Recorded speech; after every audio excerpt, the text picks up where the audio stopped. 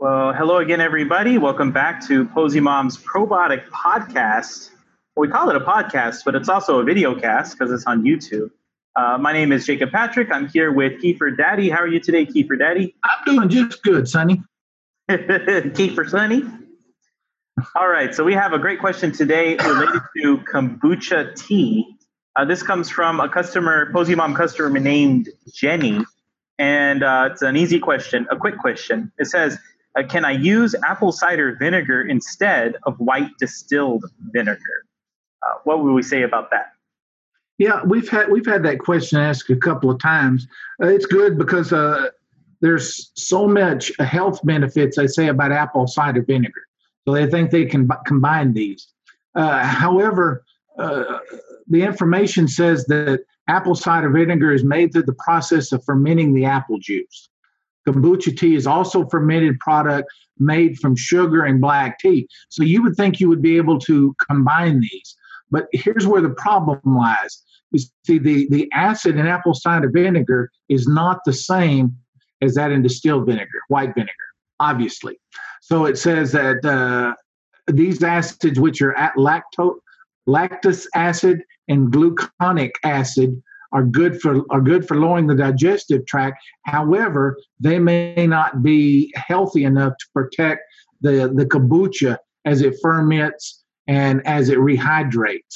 It gets in there because you put the SCOBY in and you put it in, and obviously it pulls SCOBYs to the top. So we recommend the white distilled vinegar, and again, like we mentioned on our last podcast, you get a lot of different views on this. Some say never, ever, ever use vinegar in your kombucha at all. What we recommend is, of course, starter tea. We're just saying from the very first. We're only saying at the first. If you want to make a bigger, larger jar, or you want to make sure the pH factor is up there where it needs to be, around 3 is about right, then you may want to add a little white distilled vinegar. But once you get it up on your brew, you just use some of your tea and you don't use the vinegar again.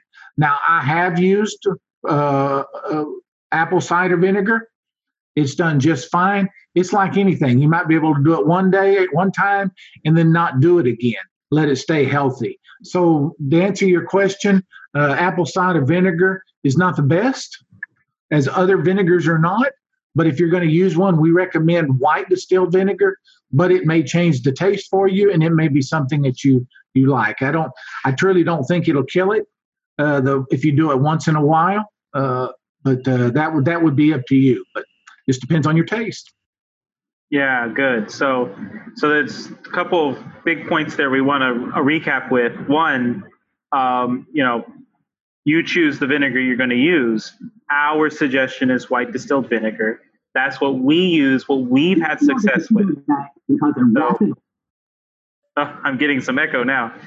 And the second big point there is we only suggest using vinegar generally in the first batch, when you first order kombucha, SCOBY, and starter tea from us. On subsequent batches, you're taking a little bit of the tea from the previous batch and using that instead of vinegar. That's all made very clear on our instructions at poseymom.com. And what you can do too, Jacob, is you can go to the store, just get you simple litmus paper that tells you the pH factor, and with every batch, dip it in and see what your pH level is. And sometimes you think because it doesn't smell as vinegary, is strong, that it may have lost some. I thought that with the last batch. I put my litmus paper in and it said around 3.4. So everything was fine on that. So just because you don't smell it, or you do smell it very strong, that doesn't necessarily mean the fact that the pH is off. So that's something to keep in mind. So we're saying about 3 to 3.5 is the happy region where kombucha likes to grow. Right. All right. Excellent. Well, I think that's it for this question. Thank you very much, guys, for listening and for watching. Feel free to subscribe, leave a like if you like this video, or continue listening if you're just listening on the podcast. And we'll get you back tomorrow with another interesting question from one of our customers. We'll talk to you next time. Bye-bye. Bye.